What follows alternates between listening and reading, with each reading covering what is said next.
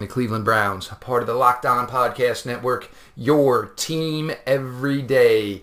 Guys, your host here, Jeff Lloyd. All the new listeners and everybody this month, look, it just continues to be a kick-ass month over here, guys. Obviously, a lot of energy from all you fans.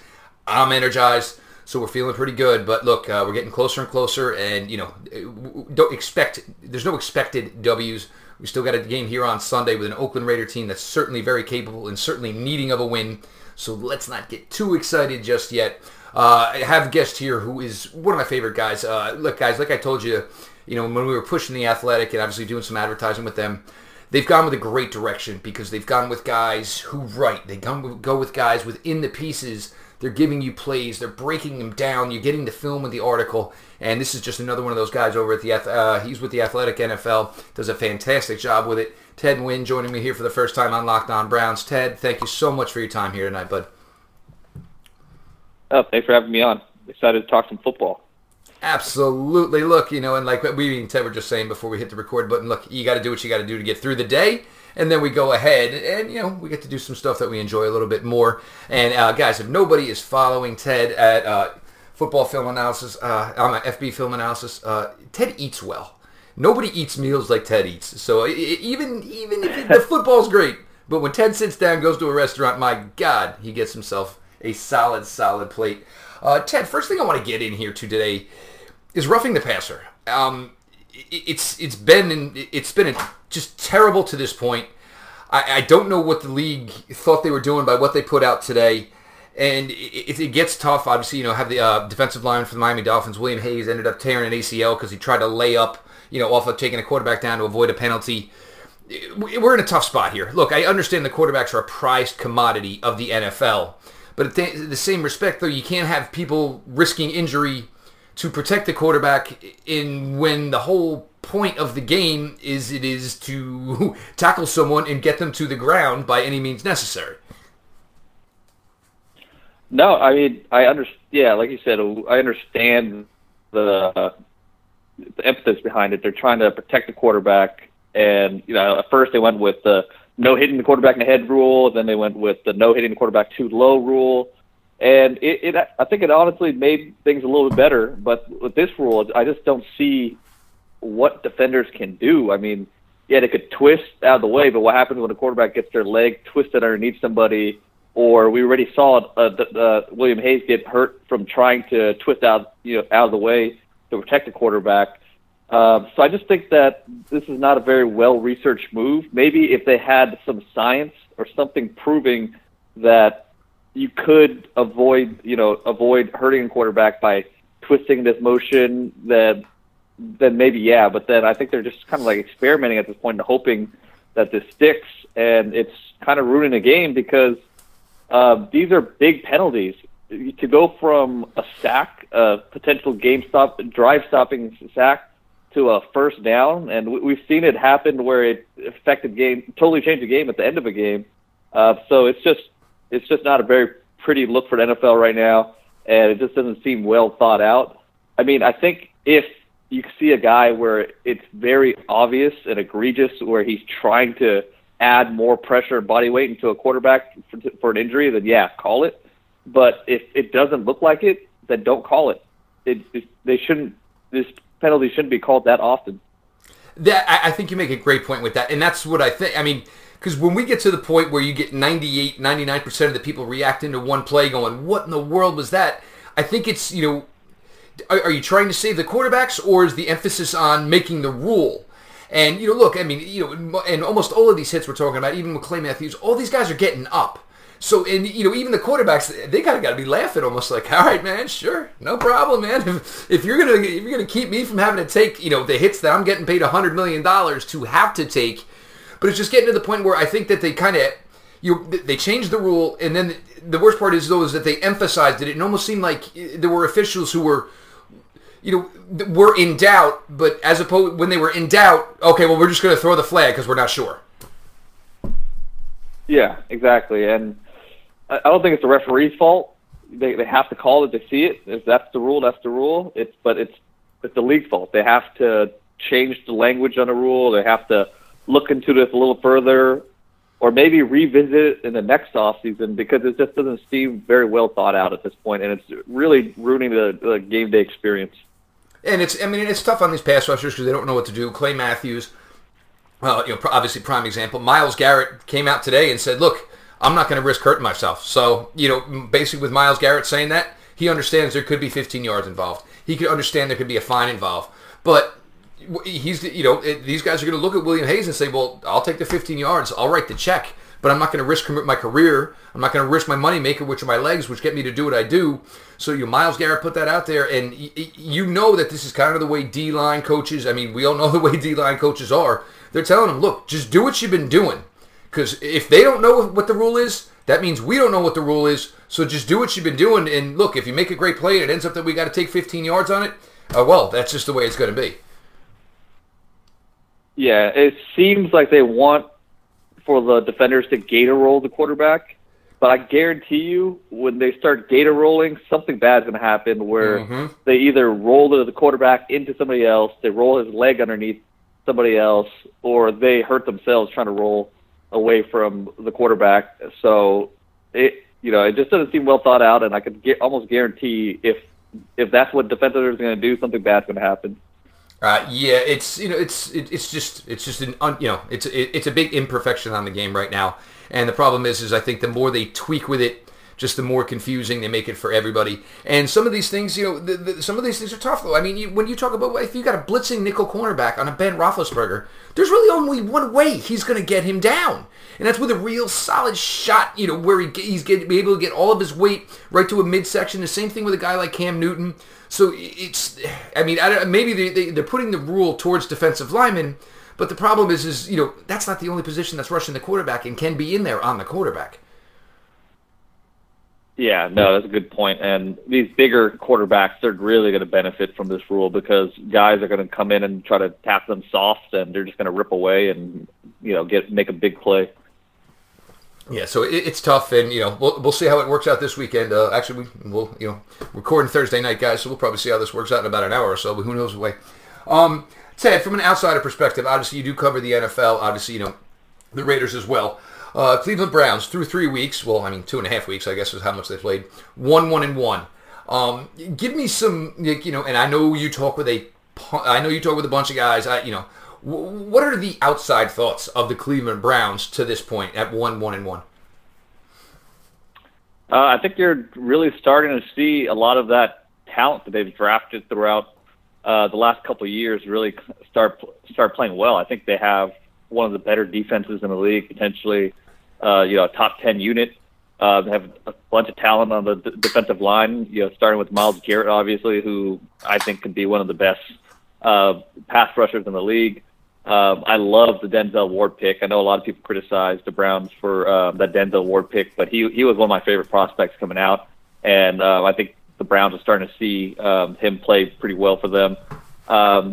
They just have they have names all over the place. Jarvis Landry is obviously huge for them. And then, we just saw Baker Mayfield come in that Jets game, and you saw the sort of natural talent he has as a quarterback and that unreal accuracy. So they're starting to come together. I think Tyrod Taylor might have, I don't know if his injury was affecting the way he played, but you could see there was proof that he was kind of holding the offense back. And, Mayfield's not going to be that hot all the time, but you could see that he's just a better natural passer than Tyrod Taylor is. Oh, yeah, it was night and day. Because the first things first, we were seeing areas of the field exploited that we saw nothing of with Tyrod. And for me, the tough part was, Tyrod, as the veteran, was taking too many sacks. Tyrod, as the veteran, was throwing, inopportune interceptions. Look, I can deal with, turnovers. They're going to happen, but he was throwing them in big spots. Baker came in and came right out cooking. Was able to, David Njoku, he's a guy that can really exploit the seams. And help open up things outside. He was able to catch a couple big balls, 2 catches for 40 yards, which helps out a lot because it opens up the field, obviously for the wide receivers and the running backs. So it was big how that worked out. Denzel Ward, yeah, that was one for me. I was really nervous about the pick, and it wasn't so much about Denzel Ward. It's just taking a cornerback at 4. Because you're taking a cornerback at 4, you're expecting like a franchise cornerback, a guy who should make like, an all 2-decade team of your team all time.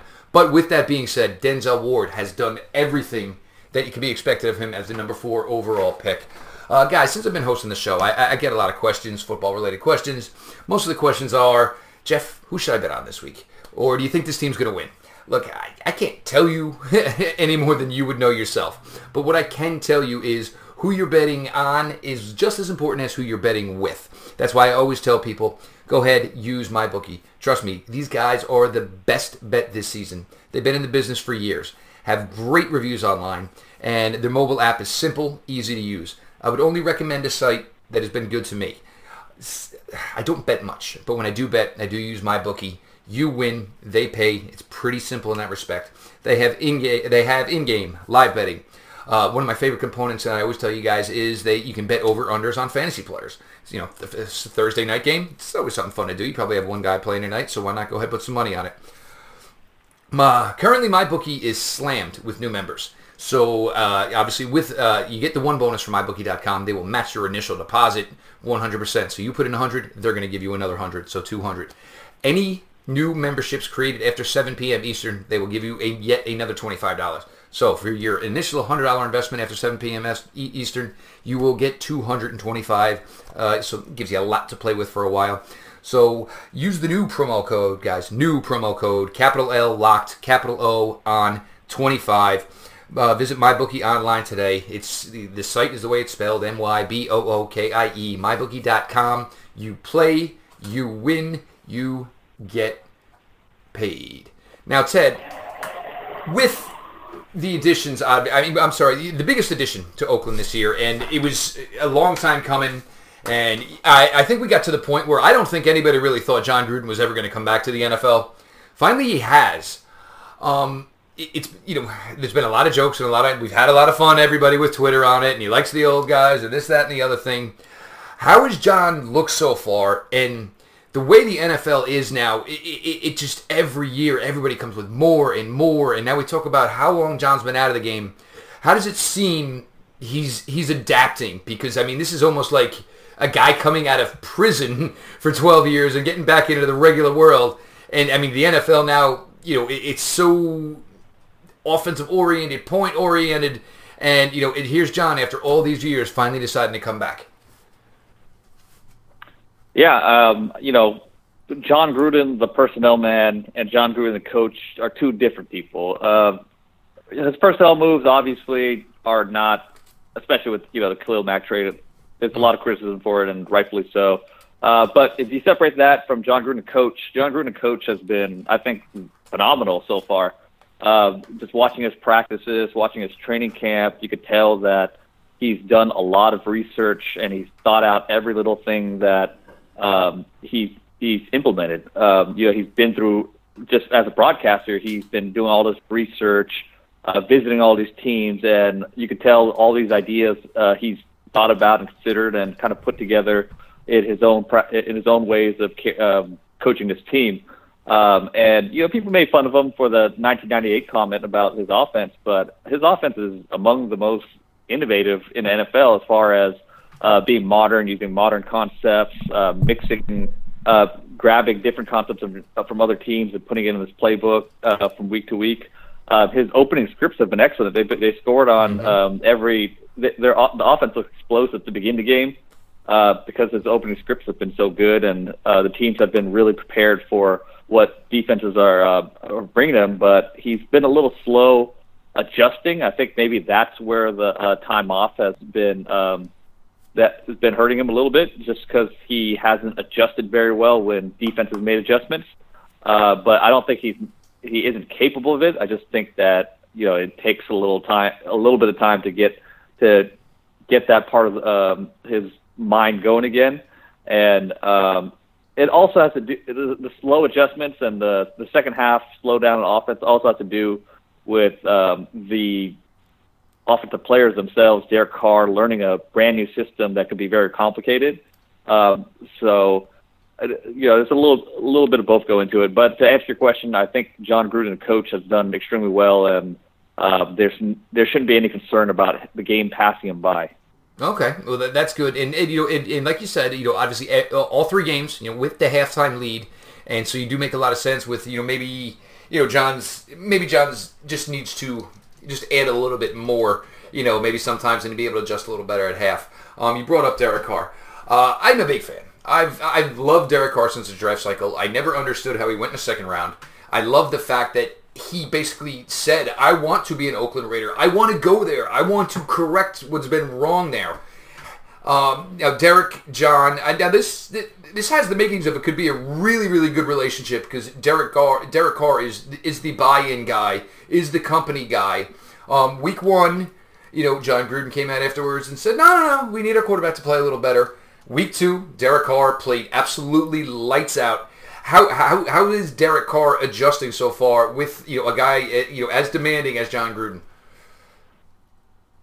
I think he loves it because Carr's a guy that wants more. He wants to be challenged.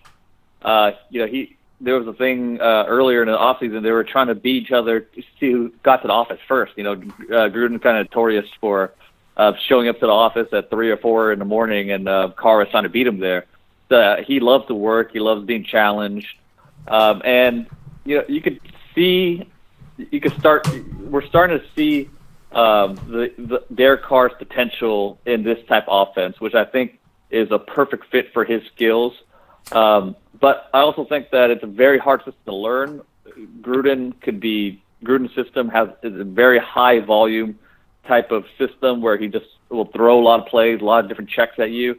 And he's just kind of picking this up right now. It's one thing to know it in your mind, but it's another thing to go out and execute it on game day. And there are drives where we see him just look completely dominant, look completely comfortable, and then there's times where they look a little uncomfortable. And I mean, it's a weird thing, but the Raiders are 6 in offense right now, 6 in total yards in the league with 400.7 yards per game, but they're 28th in points per game with 17.3. So they're moving the ball, but once they get to the red zone where you have to be more precise and that precision comes with a little more familiarity with the playbook, that's when they start kind of sputtering out a bit. So to answer your question, they looks like this could be a really good combination, but right now they're going through some growing pains. Okay, then next I want to go to, obviously, this franchise, Amari Cooper was drafted, with the thoughts of, I don't want to say being like a Julio Jones or whatever, but production numbers of the top receivers in the game.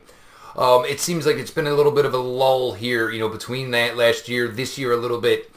Is Amari Cooper going to hit like, most of us, and, I was one of them. I mean, we all thought he was going to be fantastic. Or is he going to hit that plateau of, the top 10 number one overall receivers in this league?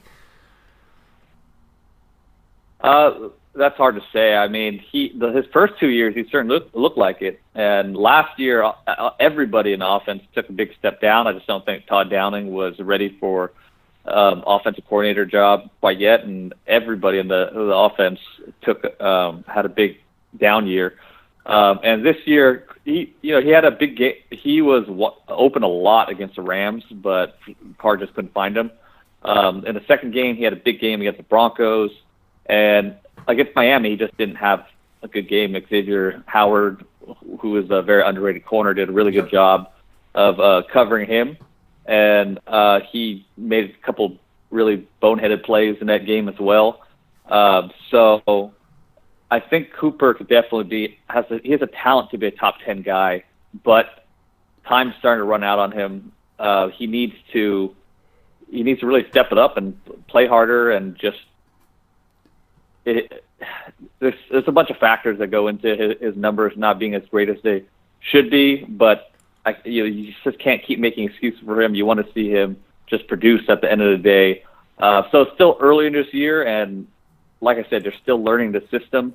I really don't expect them. I said in the beginning of the year, I don't really expect this offense to hit its stride until week 4 or week 5, and it's starting to get to that point. So this is a huge year for him, and I'd say we have to kind of wait it out and see how this year goes before we make a big final judgment on Amari Cooper. Well, Ted, for my listeners' sake, I hope week 5 is the week this offense really starts to Guys, you're listening on Locked On Browns here from the Athletic NFL. Ted Nguyen covers the Raiders, covers the NFL. Kind enough to join us here, get us all primed and prepped for Sunday's 4 o'clock game, which Browns fans were not used to with a 4 o'clock start. So, guys, manage your beers that day. That's all I'm gonna say. Don't start drinking at noon because you might not need to see you might not see the second half. Locked On NFL podcast. Matt Williamson does a fantastic job. Monday you get the Locked On host for the biggest stories of the day. Tuesday you get Sage Rosenfeld, former NFL quarterback. Wednesday, Mike Renner from PFF. Thursday, Mike Sando from ESPN. Friday, Matt does his Pick'em show, gives you his thoughts on who's going to win. So you can go ahead and use MyBookie, place your money there. Matt Williamson, the Locked On NFL podcast, guys, does a fantastic job over there. Put it into the rotation, my friends. Now, Ted, I do want to get to the defensive side of the ball, and this is one, and I've been saying this now for a couple of days when we've been talking about the Raiders. Yes, every game you've been in the lead at halftime. And so maybe if you had that elite pass rushing specialist, maybe you could have found a way to eke out a win or two of these because, look, Khalil Mack is obviously still a baller and is the baller he always was. How tough was it, as somebody who follows the Raiders, but how tough of a loss was it on this defensive unit? Well, it's huge. I mean, anytime you lose a guy that is, you could argue that he might be one of the top 5 players overall in the entire NFL. Defensive Player of the Year, and, so yeah, absolutely. Yeah, and they didn't get anything back that helps this team this year. They got draft picks that could potentially help the team later down the line, but they don't have anything. They didn't get anything back to help out this year. So you have this gaping hole in the defense that hasn't been replaced, and a bunch of young guys on a defensive line that have some potential, but they're still learning the game. The defensive line rotation is very thin, so they've been getting gassed out towards the end of the games. It should be a little stronger with P.J. Hall coming back this week, but it's still not as strong as it should be, and they have been gassed out. And I mean, a weird stat is the Raiders haven't trailed for 1 minute in the first 3 quarters of any game this season, but they've lost 3 games. So it's a really weird. It has been a really weird season for the Raiders so far, and obviously, losing Khalil Mack is a big part of that. Yeah, and it was just a tough blow, and I don't know. It was. I mean, look. I mean, whether it was the case, the money, this, that, and the other thing. This wasn't really on Khalil Mack, right? He had every intention of staying in Oakland for the rest of his career, right? I don't want to comment on that because you don't know exactly what happens, behind the scenes. Okay. A lot of people are guessing what happens, and it could look like one thing from the outside perspective, but we don't know what really happened behind the scenes.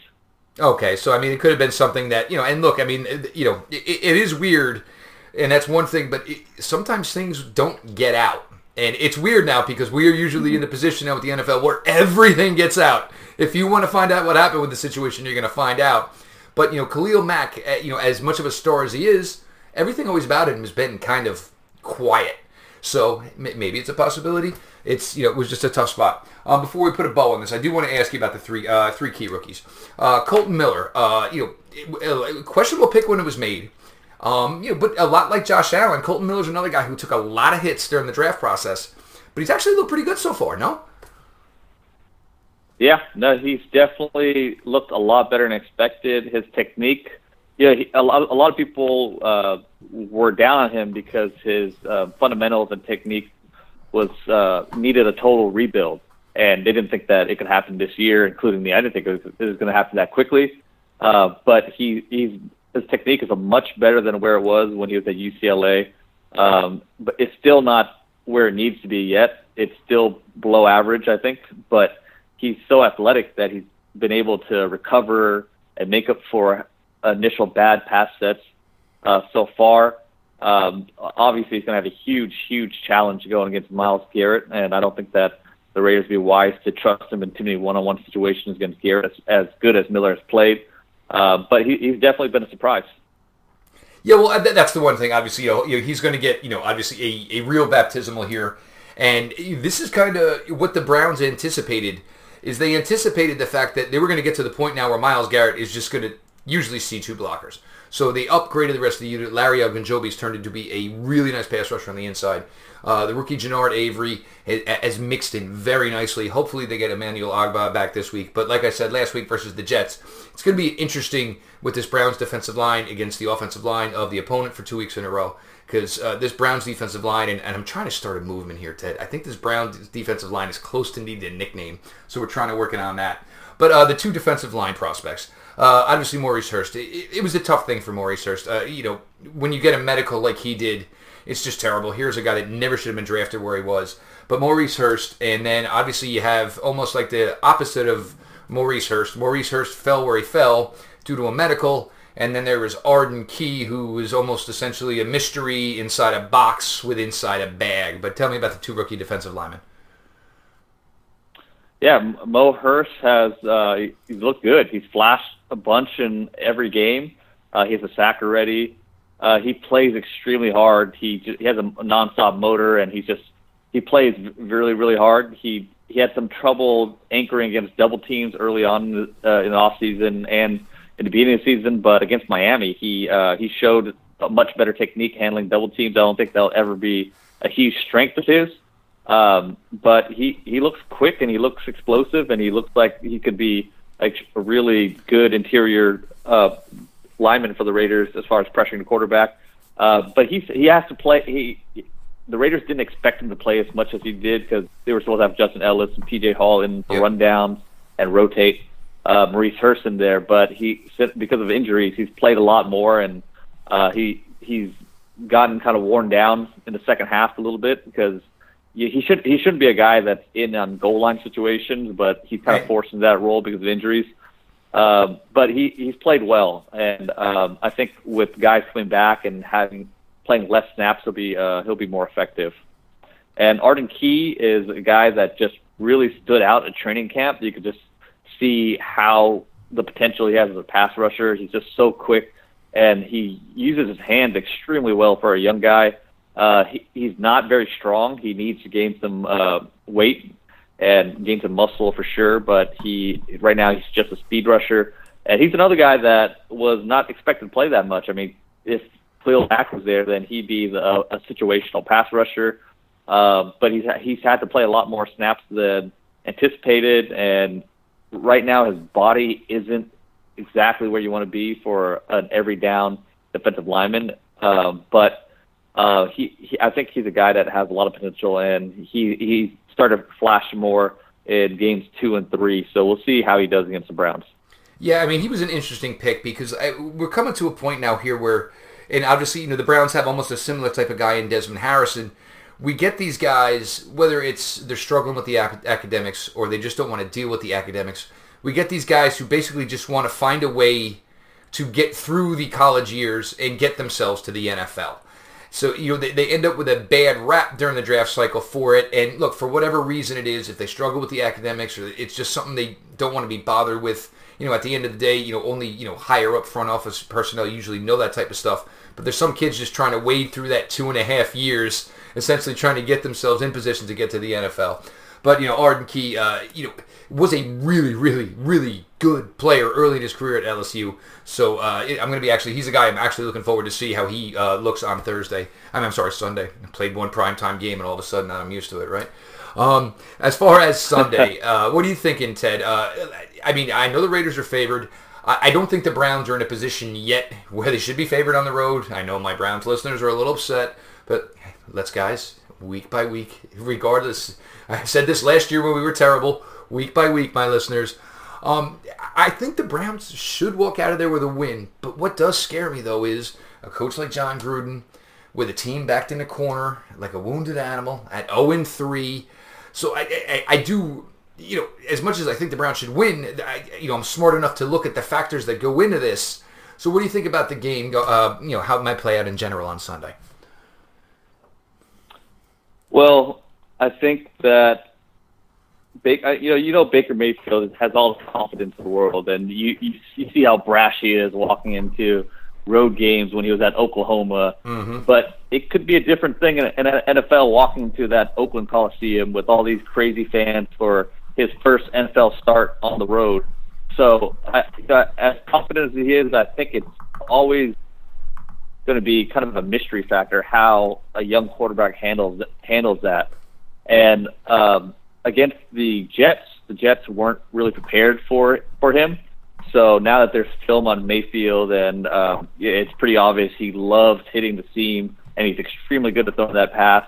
We'll see how the Raiders adjust to Baker Mayfield, and I think Paul Guenther's a really good defensive coordinator, and we'll see how he does when a defense has a game plan for him. And that's not saying anything bad against Mayfield. I was a huge Mayfield guy when he was coming out of the draft, but it's just going to be a mystery of how a young quarterback handles all that. Also, like you said, the Raiders are pretty desperate, and we talked about the offense. They've been moving the ball up and down the field. They just can't score. So we'll see if they could solve their red zone issues at home. I kind of think the Raiders have a chance to pull this one off. I think it'll be close. If I had to make a prediction, I'm thinking maybe 28-20. But that's how I see it. Yeah, and it's the thing. Like I'll say I think the Browns should win this game. If you ask me to predict it, because that's what I think, I'm going to say the Browns are going to win this game. But look, there's a lot of factors, and then of course the other thing is I think about Buffalo Bills going into Minnesota last week, and that's when you get your reminder of it's the NFL. It's never that easy to predict. So I'm looking forward to it, and it's been great here because the fan base is really excited. And you see how much one win after 635 days means to a fan base. So we've been having a lot of fun here talking about it. I'm really looking forward to Sunday. I want to thank you for coming on here, Ted. I know you have a podcast because a good friend of our show, Mr. Jake Burns, was just a recent guest. So go ahead, plug the work for me, Ted. Yeah, so I just started a podcast on the Blue Wire Network called The Coffee House Stunt. We just had Jake Brown on there to talk preview some Browns matchups. And yeah, I feel pretty good about it. We're 4 episodes in, and check it out. Okay, and obviously, guys, Ted does fabulous work over, writing for the Athletic NFL. Go ahead, follow him on Twitter at @FBFilm_film analysis. I do want to thank Ted for joining me here this evening, guys. Go ahead, follow the show at Locked On Browns. We always keep the Twitter account a follow back account. You guys are great with all that. We get a lot of interaction over there. Love every second of it. Follow me personally at Jeff_LJ_Lloyd. Guys, next time, after this, the next show we will be the post game, and Pete Smith is able to join again, so we're going to try to keep that regular thing going for you. But until we talk after the final gun on Sunday night, let's go Browns. LGB on the LOB.